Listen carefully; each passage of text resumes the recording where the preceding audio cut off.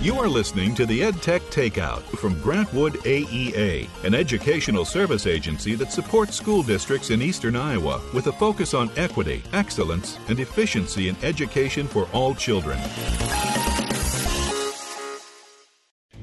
In a world where podcasts are the pinnacle of knowledge and entertainment, two educators fight a fierce battle with technology and the internet. Each week, they strive to find engaging and relevant topics for their listeners, while fully aware that failure is always an option. Sometimes they're informative. Sometimes they're funny. Sometimes they're just plain weird. This is the EdTech Takeout.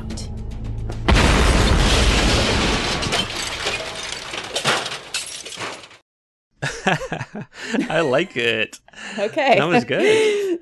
All right. We're back for another episode of the EdTech Takeout. Back for another episode. Episode number, 17? 17, right? yeah. 17. Yes. We're getting up there. We are. Yep, we're coming up on our 1-year anniversary. It's right around the corner. Yeah, January will be, a big celebration episode. And yeah, that should be fun, I think. Yeah.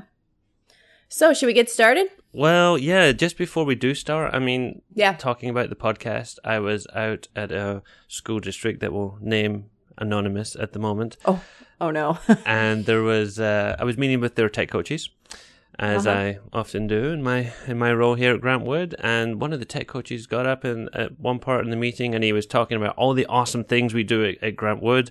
He talked about our blog and Jason and Amber's Think, Make, Innovate Maker show. And he talked about our podcast and talked about all the great ideas that we have on the podcast. And I was thinking, that's nice. This is going really well. And then he said, well, I did fall asleep during the last one. Oh. Ooh. Yeah. So I don't know if I want to mention the name of this teacher or who this was, but I thought I'd at least put the story at the beginning of the podcast, because if I left this until the end, then who knows if he would have been awake or not. So you know who you are. We need to we need to liven this up a little bit, apparently. I guess so, yeah. I think maybe it just listens to it last thing at night or something while getting ready for bed. And hey, that works. All right, well. We'll try and do better. We'll try our best. Yeah. So, great. So follow up. Let's do the follow up. Yeah. Okay. First thing I've got on this list is kind of exciting, and that is the new Google Sites. Yeah. Oh my goodness, how long have we been saying I wish Google would redo Google Sites or buy Weebly or something? And finally, they have done it. Yeah, and we've had, we talked about this last time, right? That we've had new Google Sites for a little while, but I have started seeing some tweets and things that it's starting to roll out into other places. Yeah, so it officially became available for schools that were on the rapid release schedule on November 9th. And if you're just on the standard release schedule, then you will get it November 21st. So either way, it is coming, and everybody will be able to check it out. I did do a blog post on I saw that on our Grantwood digital learning website with just an overview of some of the new changes and the things that you can expect on there. So definitely take a look at that. And I don't know, I'm excited. Do you like the new Google Sites, Mindy? Yeah, it's much more user friendly. It's much, and it just looks updated. I mean, I felt like Google Sites always looked kind of just old and clunky. Yeah, for sure. I just feel like it just looks much more modernized now. It's got a sleeker look, which is nice. Yeah, no longer do you have to dive into manage site and dig through 3 or 4 levels just to find out how to change the color of this or this menu item or right. Just so much better. Yeah, so let me back you up a second. How do you get signed up for the rapid release? If schools are looking to do that, do you just sign up for it, or are you just like a lucky one, or how does that work? So that's a setting in your Google Domain dashboard. Oh, and it's just like a toggle switch. You can either be on rapid release and get all the new features as soon as they're released, or you can stay on the scheduled release, which gives you a little bit of a safety net in some ways, because sometimes when things come out, they're not 100% complete or done or there. So yeah, whether you want to live on the edge or just stay safe.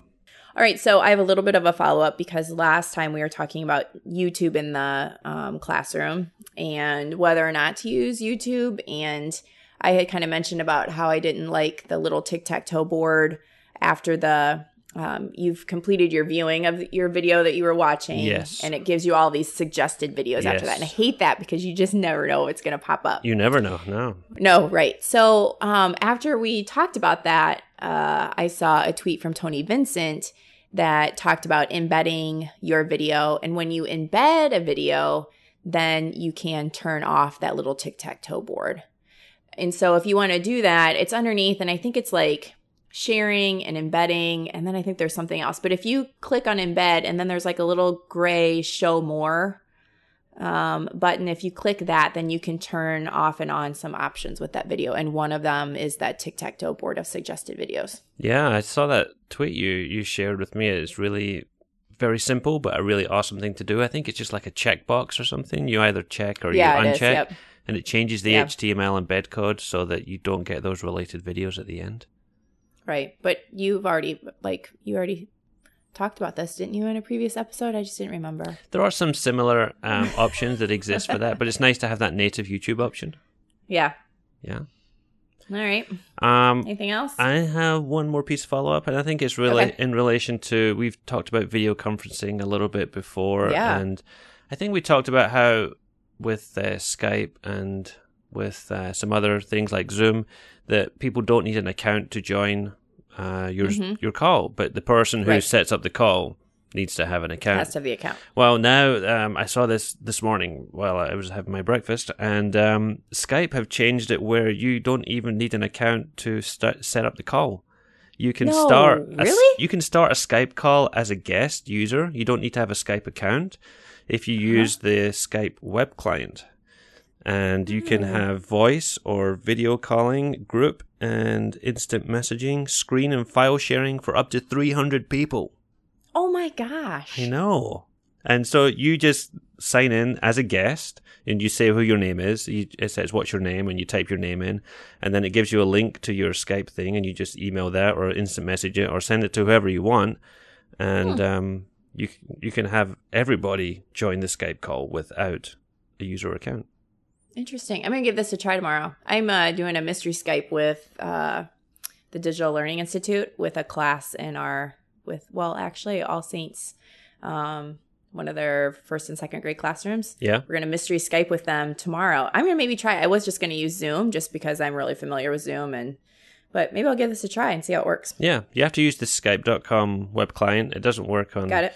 If you use the desktop clients, it's going to force you to sign in or log in with something. But the web client is open and free. You can sign in as a guest. So all right. I like I'm that. going to give it a try.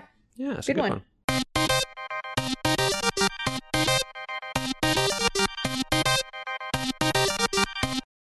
All right. So on to our hot topic. And right around the corner, not really is it the first week of December? It's December 5th through the 12th? Yes, 5th through the 12th. Is Hour of Code. And so Jonathan and I thought it would be interesting to talk a little bit about Hour of Code and what our different opinions are about it. Yeah, so Hour of Code, I guess my opinion in a nutshell here is, people ask me now and again, should we do Hour of Code? And I say, yeah, it's a great thing because it really exposes kids to all kinds of different things they may not normally come across in the classroom. But, I think for teachers, there's always that struggle of, where do I fit coding in? Where do I put coding into my curriculum? Mm-hmm. And I don't know if there's always an easy answer to that. You can definitely make ties with math and some science and some other things as well. But sometimes it's just taught as a standalone thing, and we're trying to get away from technology being a standalone thing. So I think that's kind of tough in some ways. Do you have opinions on when we should code or where we should code? Yeah. We did coding when I was in the classroom, and I always just had a part of my week that was devoted to coding. And I'm not saying that that's the right thing to do. I don't really even know what the right thing is to do. But we always took time on Friday afternoons, and the kids would just get together, and sometimes I would give them challenges like, today I'd like to see you try and do this. And sometimes I just let them explore and see what they could come up with. And I really, interestingly enough, thought coding kind of built this little community in my classroom because the kids did so much collaboration, and I saw them asking each other for help. And so I don't know, it worked for me to do it that way. And throughout the week, we would find different times here and there. If we had 10 minutes, I'd say, okay, well, let's do a little bit of coding. It was kind of like not a fast finisher thing, because I don't think it's fair just to let your fast finishers do coding. I think it's important that all students do that.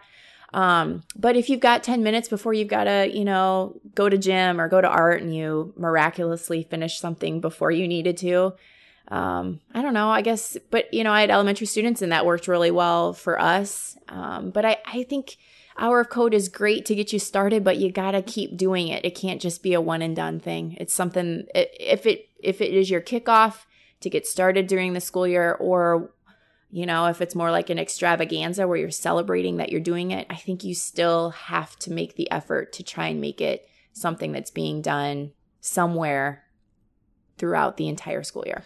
Yeah, and I think that's their aim or their hope or their goal with this week. It's kind of an awareness week. They very much want people to, try it, enjoy it, and think, yeah, we have to do more of this, because it is one of those career skills now that we are short of as a country, and there are jobs going unfilled, from my understanding, because there are not enough skilled workers in order to do this coding type of thing. Right. But yeah, like you said, I mean, if you do it for the Hour of Code and that's it, and you don't do anything else until the next December, maybe you should do it, because you're not really going to accomplish much more other than maybe spark some curiosity with kids who might want to go and try something by themselves at home. But if they don't have any other exposure at school, then it doesn't seem like a worthwhile thing to do. Yeah, and I think coding just strengthens so many life skills. I mean, seeing kids get frustrated because, they thought they had coded something and then saw, ran the code and it didn't work, and seeing their frustration, but their ability to then go back and recheck and follow through and alter what they had done. I mean, those are some huge life skills that coding really supports. So even if you're thinking, I don't know why I would even do coding, think about it in that aspect, that it really does encourage kids to be problem solvers. Yeah, absolutely. And, you think about some of the, assignments and things you get your kids to do in class. They do the assignment, they hand it in, you grade it, hand it back to them. And a lot of the times that's it.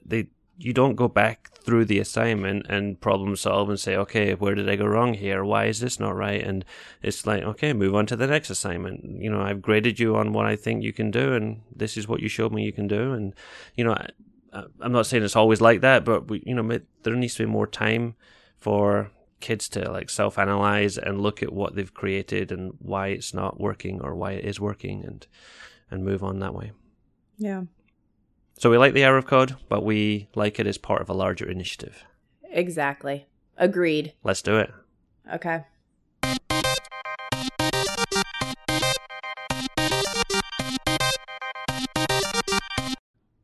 All right, so on to the main course served to you piping hot, our parent and teacher communication apps. This is a good one. I like this one. It is a good one.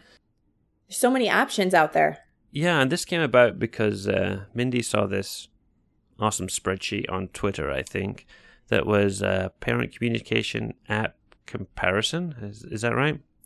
Yes, right. So this comes from Jessica Meacham. I will link her website to the show notes. She's got an amazing website with all kinds of free resources of stuff that she's created. So, but since I hadn't been in the classroom for a while, I hadn't come across her stuff. And then, I saw a tweet. I thought, oh, there's a name I haven't seen for a while. So I was really excited to take a look at this and share it. Yeah, it gave us a good idea. I mean, a lot of these tools we are familiar with. And we'll definitely share that spreadsheet with you. So a lot of the tools we're familiar with, some of them we are less familiar with and haven't spent a lot of time diving into, but it's always good to have options. So I think we'll maybe look at maybe 3 or 4 of these that we are more familiar with and can talk about. And we'll put this spreadsheet out there for you guys to see how they compare with the others. And if you want to explore those other ones, definitely take a look, because there's a lot of great tools on here, and we very much appreciate the work that Jessica did to put that together. Yeah, because it's got a lot of stuff. So to kind of begin, everyone is going to be super shocked, but I'm actually not going to talk about Seesaw today. What? Well, I just feel like we've talked about Seesaw a lot, and there's a lot of stuff out there about Seesaw, so I thought it might be good for me just to lay off Seesaw. Doesn't mean that I don't think it's an amazing parent-teacher communication platform, but we're going to leave it out of the conversation for today. Give me a minute to pick my jaw up off the table here. Yeah, right. So the first one on our list is Class Dojo. And I think Class Dojo has evolved into something very different than what it was when it first, or at least when I first learned about Class Dojo. Agreed. Yeah, so when Class Dojo first came out, it was more just about behavior management. And every student kind of has their own little avatar, and then you can like give points for good behavior and take points away if you want to do that. But it's now evolved into something else that allows students, kind of like Seesaw, to input different artifacts and show their learning through photos and videos and things like that. Do you know what I remember about Class Dojo? What's that? And you'll probably remember this too, back when it first came out and you start it up, you get this sample student class that had celebrities in it, like Brad Pitt and Angelina Jolie and Robert Downey Jr. and all these people. And it kind of felt fun to like think about, if they were my class, who would the naughty ones be and who would the nice ones be? I think I know who, but I don't know if they still do that, but those celebrity classes. I think they do, because that's my demo class. I just took those names and pasted them into my demo class. Really? So I think they fun. do. Yeah. So now students have the opportunity to kind of share their learning through student stories, but teachers can also have class stories where they might send messages to parents or put their newsletter in reminders of holiday parties, parent-teacher conference night, things like that. And it's also, which is a little bit different than Seesaw, is that it has two-way messaging in it. So parents can communicate with you through the Class Dojo app. Yeah, and I think that seems like a natural extension of the original model that they brought out, because there was always that parent side of things where the parent could log in and check the behavior of their student. So, there was a bit of a connection between teacher and parent at home. So throwing that out more with the class stories and the student stories is really good. And I think that's a great option to have. Definitely the messaging thing too. It takes a little bit from different apps and merges them together into one platform, which is good. In some quarters, it's a little controversial with some people. Not everybody is a big fan of Class Dojo because of things like the ability to ding students on negative behaviors, and that doesn't really always fit in with like PBS and other types of initiatives. PBIS, you mean? PBIS, yes. PBS is the TV station. PBS is still up in the air. They're not sure what to do. Yeah, so PBIS, where you're really looking to reinforce positive behaviors in students. But I guess you don't have to use the red button. Right. You don't have to, ding students on those types of things. Just record the positive things and go from there. Maybe Class Dojo can be one of our hot topics one day. It might not be a bad idea. It might not be a bad idea. Yeah. All right. So moving on to the next one. Are you ready? Yeah, let's do the next one. The next one is an app called Remind, which used to be called Remind 101 back in the day. Right. I feel like saying I'm old enough to remember when this app used to be called. But for no love. It wasn't that long ago. No, it wasn't that long ago. But they rebranded as Remind, which is really an interesting. They started off as like a text messaging type of service where you could text students and or parents.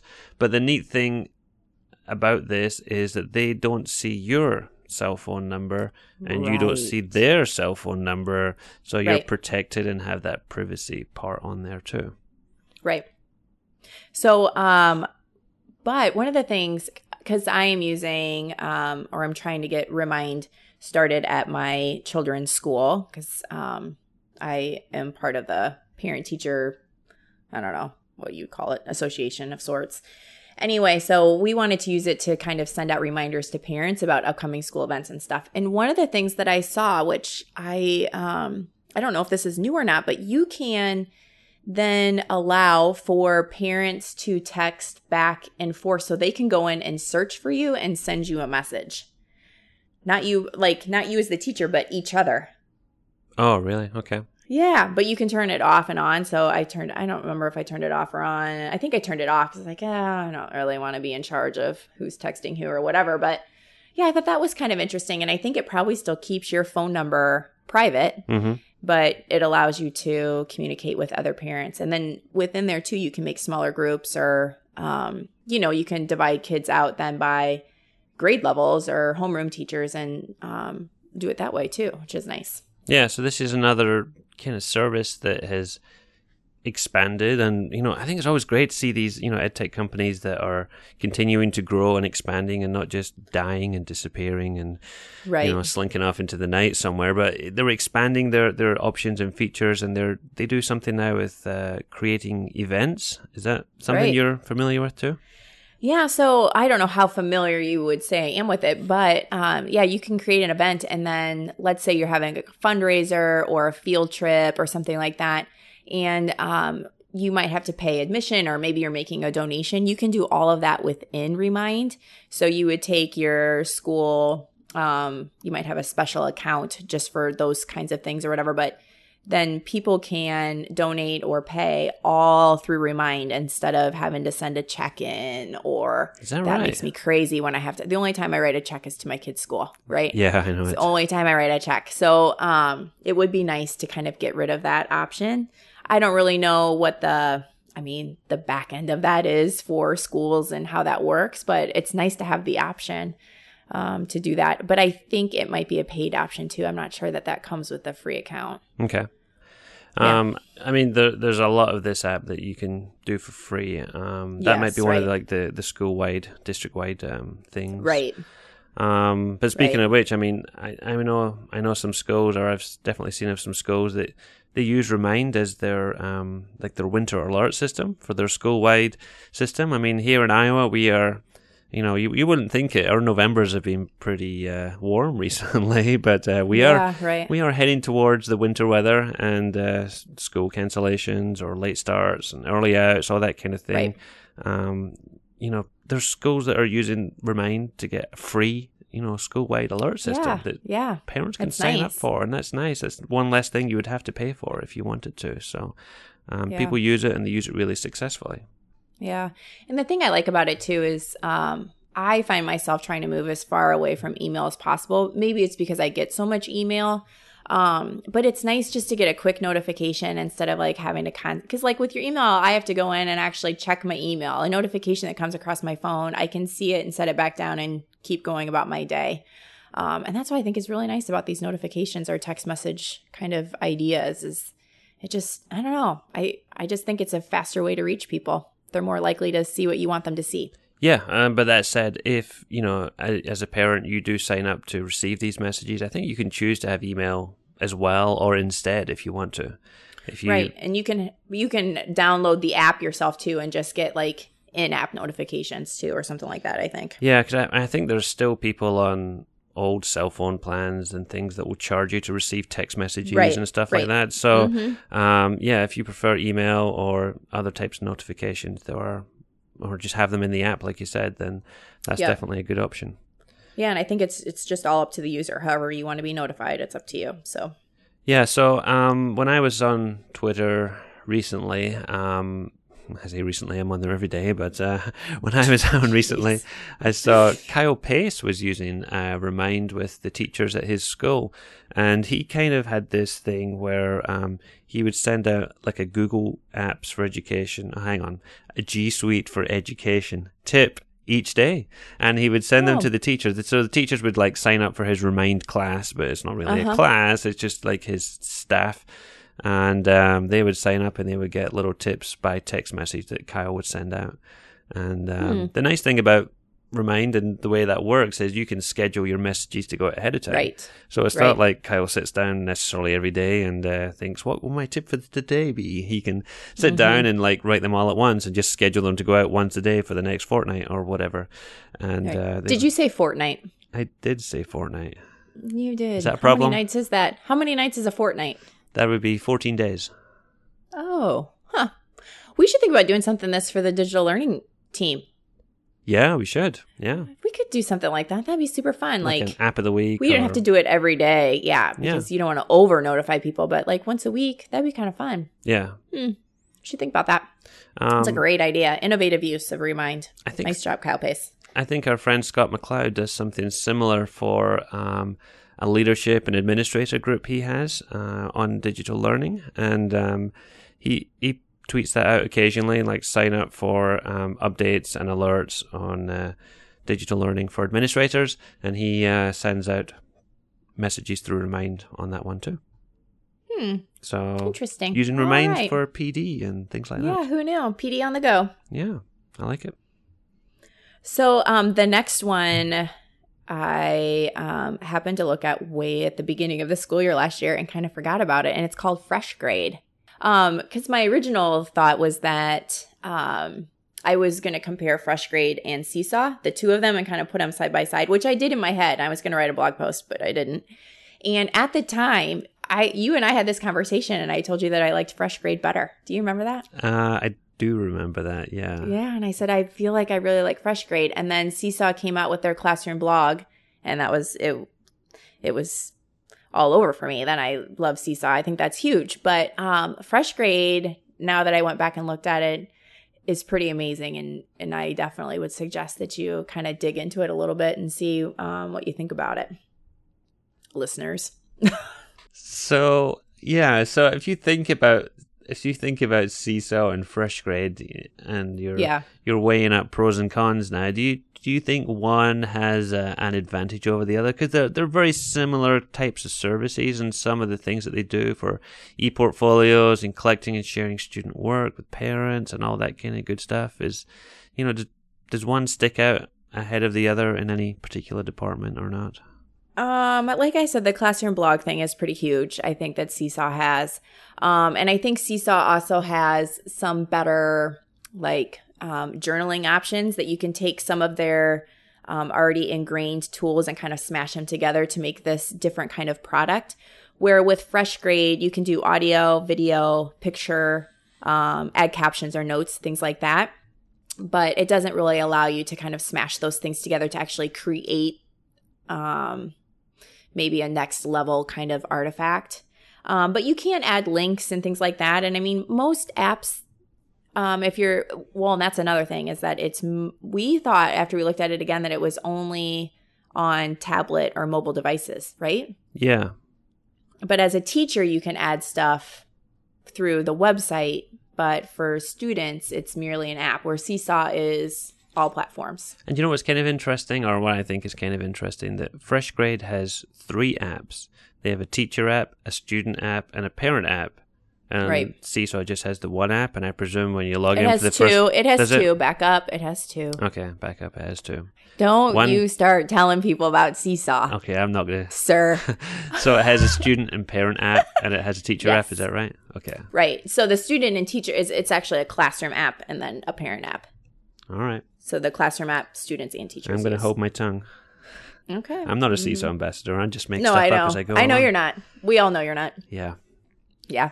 But yeah, you're right. I mean, it is kind of 3 different apps is a lot. But yeah, so the other things about Fresh Grade that, when we were looking at it, we thought was really neat is that you can create a learning slideshow. So You can take your artifacts from inside your student portfolio, and you can choose 10 different artifacts, and then it creates this little slideshow for you with the captions and things like that, with music, and they just make it for you, which was kind of a neat little feature, I thought. Yeah, it's a nice little review, like at the end of a quarter or semester or something like that. You could, just throw together a quick slideshow and go, oh yeah, I remember we did this in class and so forth. Yeah. That'd be a good way to go back and reflect and look at your learning again. Yeah.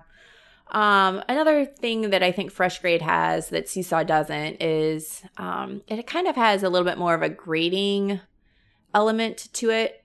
Seesaw has added their skills section, which is paid. I mean, you don't get that in the free account. With Fresh Grade, you do. But it has like these different ways of grading too. So a lot of times grading sometimes gets this negative connotation, but your grading can just be an anecdotal note. And then you can assign and create activities within Fresh Grade and tag different students. And then that assignment or that activity is sent to that specific student, which is definitely, I like that. I like it a lot. Yeah, it's a way you can kind of like personalize some of the learning paths for students. So, I mean, that is an appealing option. And the gradebook is really pretty visual as well. You can get all these like graphs and charts on students too. So, yeah, I like it. Yeah. And then the last thing I would say that if you do, kind of take a look at it, I couldn't figure out how I did this and how I didn't, but I had activated one student and not activated any of my other demo students. So I couldn't actually log that student into the app until you have to go into each student's profile and check that you have parental permission, that their student is able to use the program. So it will not give you an access code for that specific student because each student has their own access code, which that access code is ridiculous. I will say that because it's like 8 characters and they're all mumbo jumbo. Alphanumeric, yes. Yeah. So if you are interested and you're like, how do I get these kids signed in? You do have to go into each profile then and check that you've got parental permission for your student to use that. All right. So I think, those are our big ones, the ones that we've come across the most and the ones that we've used a lot or seen used a lot. We said we weren't going to talk about Seesaw, Mindy, but I feel like we talked a lot about Seesaw. Sorry. Okay. Well, we are contractually obliged, aren't we? Yes, we are. Yep. I should stop saying that in case people think we are contractually obliged. I know. I'm really not paid by Seesaw. No, I'm really not. We are really not. I get paid in T-shirts. Yeah. But there are other tools out there. Like we said, when we saw this spreadsheet, we saw, there's Remind, there's Class Dojo, there's, we knew these tools, but there was others on here that we hadn't really come across as much. So one of those is Blooms, and that's Bloom with a Z. Yep. I know a friend of the show, Marissa Dahl in Heartland AEA over near Des Moines. I know she has used Blooms a lot and has a lot of teachers that use it. So we could put our Twitter handle in the show notes, and you guys could go ask Marissa all your questions about Blooms. I'm not saying she's a Blooms ambassador or anything, but I know she really likes the service and has done a lot of good things with it. So that would be one of the additional ones. I guess it's similar to, I don't know, which one would it be similar to? Similar to Fresh Grade and Seesaw? Yes. Yep. I think this is what I think about Blooms, though I can't remember. I have a Blooms account because it does the same thing like Remind, where you can send notifications out to groups, I think. But I felt like with Blooms that it was mostly teacher-driven and that students didn't necessarily have accounts. But I could totally be wrong. I'm not sure. It's been a while since I played with it, so I don't know if it says that in the form or not. Student avatars, yes. Student, nope. It looks like they've got a QR login too, so students should be able to log in. So other things on this spreadsheet from Jessica is tools that we are less familiar with, but Class Messenger looks like a messaging type app. Living Tree and Simply Circle. I've not heard of any of those. Have you, Mindy? No, those are new. Nope, those are new to me. She also has Class Tag on here. I don't know that one either. Those are the three I've never heard of before. And there's two interesting ones at the end of the spreadsheet, which is kind of a watch this space type of deal here. Yeah. It says they're reviewed. The review is under construction, so it looks like Jessica's still checking those ones out. And yeah, I don't know. And those were new to me too. Apple Tree and Class 1, 2, 3. I don't know those either. So many options out there. I think that shows the importance of really letting your parents see and feel what you're doing in your classroom. Yeah, those four walls can be really containing, and I feel like as teachers and as administrators, I can't say and as administrators.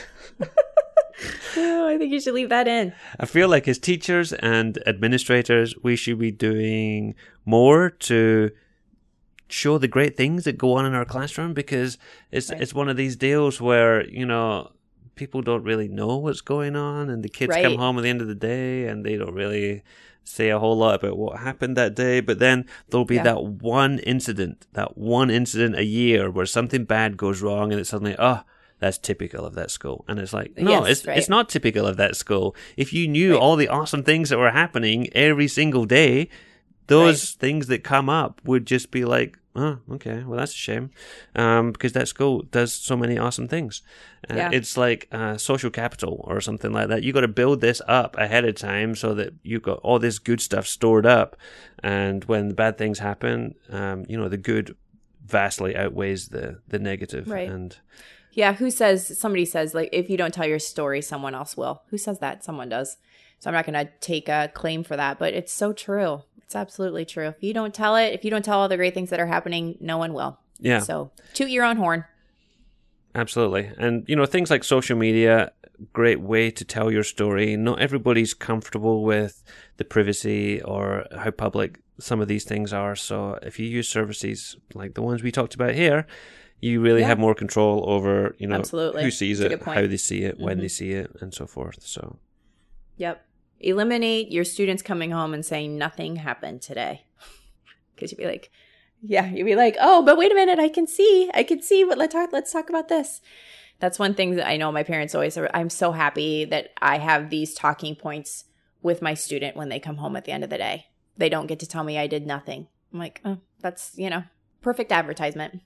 Yeah, absolutely. And, if it could cut down on the paperwork that comes home from school as well. You never know. Yes. You might see, you might have to keep less papers, or be less vigilant about, Save the trees. When your kids come home with that stack of papers, and you have to wait until they're not looking before they end up in recycling or somewhere like that. And, you keep some of them, but there's no way you could keep all of the papers that your kids bring home. I don't keep any of it. I don't keep any of it. You don't keep any of it? No, I just look and say, is there anything in here you want to keep? And most of the time, nope. If they don't care about it, why should I? Right? Yeah. I keep the artwork. I don't keep worksheets. But when you have that digital artifact in a portfolio or something, then you can go back and look at that stuff anytime you want. Yeah. So you've got a digital record of it. Tate's whole Seesaw journal all downloaded, and then, I had to re-upload it then into my Google Drive. I can go and look at it anytime I want. It's all pictures. I love it.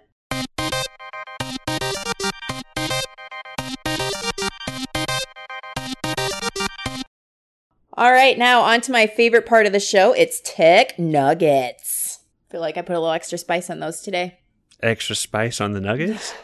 Yeah. Tech Nuggets. I went to Wendy's recently, and I asked for some nuggets. Yeah. And they said... Okay. I'm not even going to go there. now I'm on the edge of my seat. And... Well, they asked if I wanted regular nuggets or the spicy nuggets. Oh. And... I chose the regular ones. You got the regular ones? I did. You're such a wimp. I thought you liked spicy food. I do like some spicy food, but I guess that day I was just more inclined to take the regular. I see. Have you had the spicy chicken sandwich at Wendy's? I have not, no. Oh, it's delightful. All right. There's lunch taken care of today. Yeah. Are we getting back to Tech Nuggets or? Yeah, let's start again. Okay. No, let's not start again. That was fun. Okay. All right, your start. Okay, so I will start with the first spicy tech nugget of the day. And this is one I saw from Larry Ferlazzo's blog. And if you have never read Larry Ferlazzo's blog, And we'll have to put a link to it in the show notes for you because it is a really very awesome blog if you are interested in technology tools. He, I believe, works with students who have English as a second language. But a lot of the tools he finds are relevant to all students, and he has a lot of these best of lists and things like that. Anyway, enough plugging. The website is called EdSite, EDCITE, EdSite, and it is a free platform that allows you to create customized assignments for students. And kind of an interesting thing on this is you can either create your own assignments or you can go into the library of assignments they already have there that are sorted by grade level and curriculum area and so forth.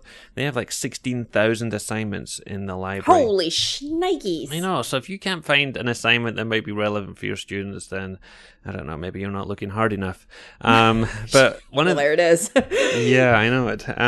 So another thing that I liked about this site is that here in Iowa, we have Smarter Balanced Assessments coming soon as our statewide assessment for students.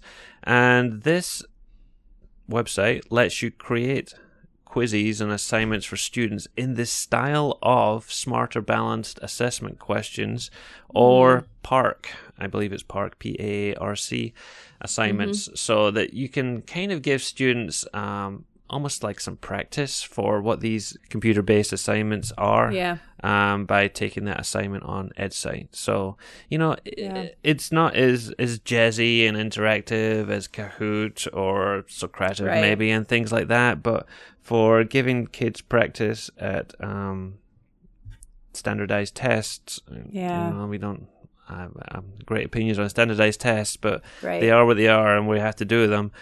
This at least exposes them to some of the formatting that they have. So like you can create drag and drop things or sort and order things or put things into columns. Those types of questions that they may not always have exposure to on your current curriculum. Yeah, that's a good idea because with Smarter Balance, I mean, you definitely don't want the tech to get in the way of, your students showing what they know and, engaging with questions that have drag and drop and things like that. They might not be used to that, or they might be doing it on the computer when they're used to using an iPad or something like that. So yeah, it's as much as we hate kind of teaching to the test, at least it kind of gives them an idea and gives them an awareness of what they might be looking at later. Yeah, so check it out. Find. It's edsite.com. Good one. All right, so my tech nugget, I don't know if it's really a tech nugget. I think it is. I've been reading this book called Amplify, Digital Teaching and Learning in the K-6 Classroom, and it's by, I hope I don't missay their name, but Katie Mutaris and Kristen Zimke. And I just thought this was the best book because it really gives real life examples and kind of step-by-steps about how to really integrate technology into your classroom and to do it well. And it talks a lot about like letting kids explore for a little bit and then giving kids a task and then discussing about where they could use this technology and how it would be beneficial to them. And I think those are really important things that sometimes as educators we miss because we're in a hurry to get other things done. I know I was guilty of it too. But I just think it's a really great read. It kind of brings you back to your roots a little bit, back to the basics. And I would strongly suggest that you pick it up and take a look at it. It was recommended to me by Beth Swantz, who is also on our digital learning team. She has a school that is reading it as a book study, and I think it's a great idea. It's a great book. I'm definitely going to check that one out because two great recommendations from two people that I trust and admire. So I will look into that one.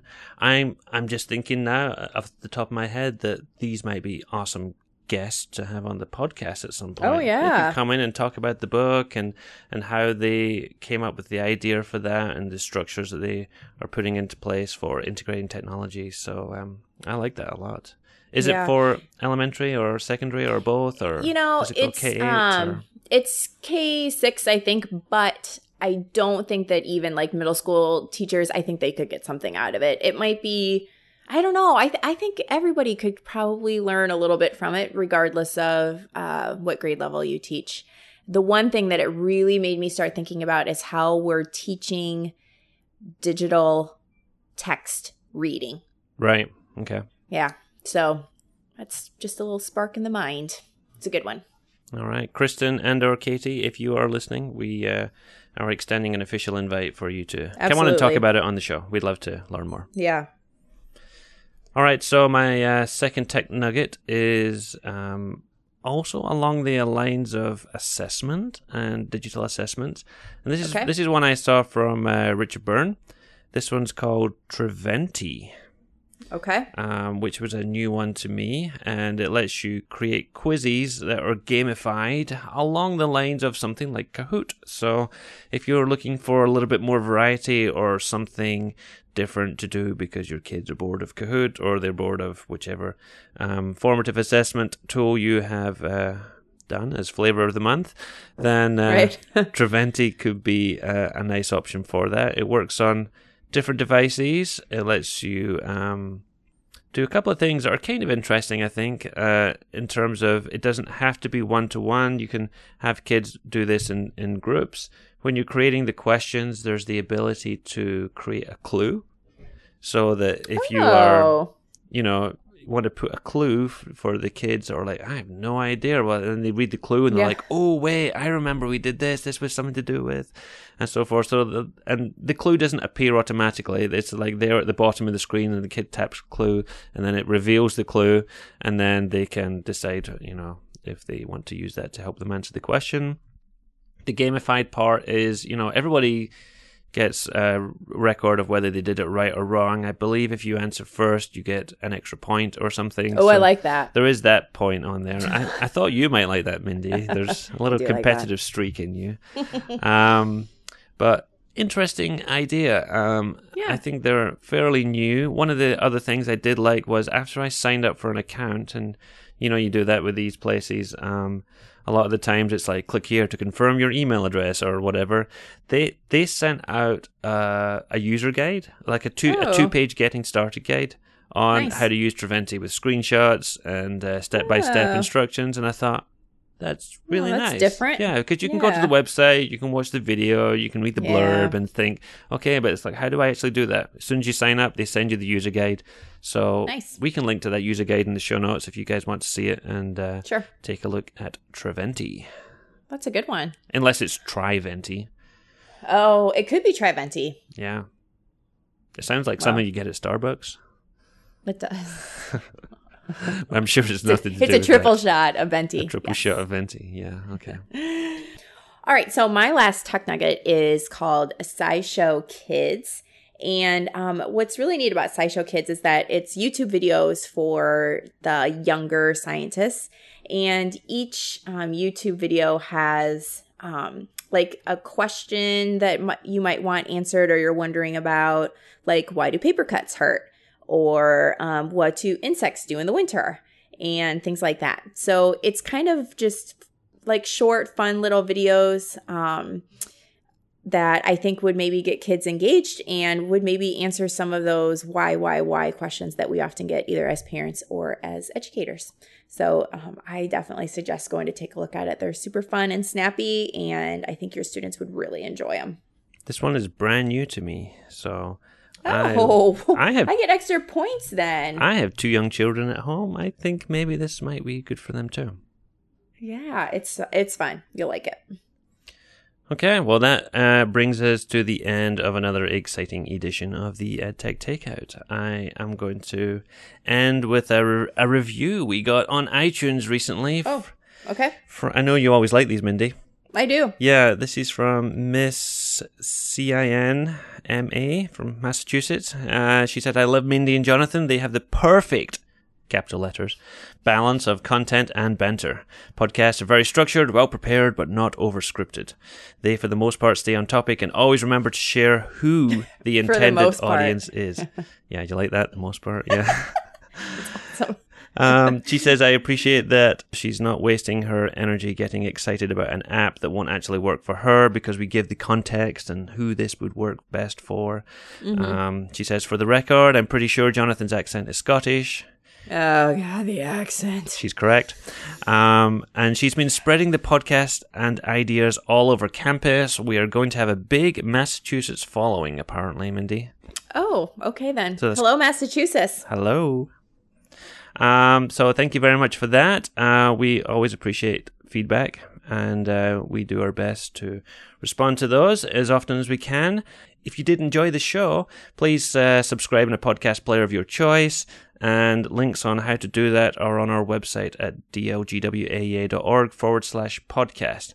There's a video on there. If you've never subscribed to a podcast before, there's videos for Apple, for Macs, for PCs. Share those with other people. I am on Twitter at Jonathan Wiley, and Mindy is at Team Carney. Our team account is at dlgwaea. You can also email us, podcast@gwaea.org. So, until next time. This has been the EdTech Takeout. We hope it hit the spot. For more information on today's episode, please visit dlgwaea.org/podcast.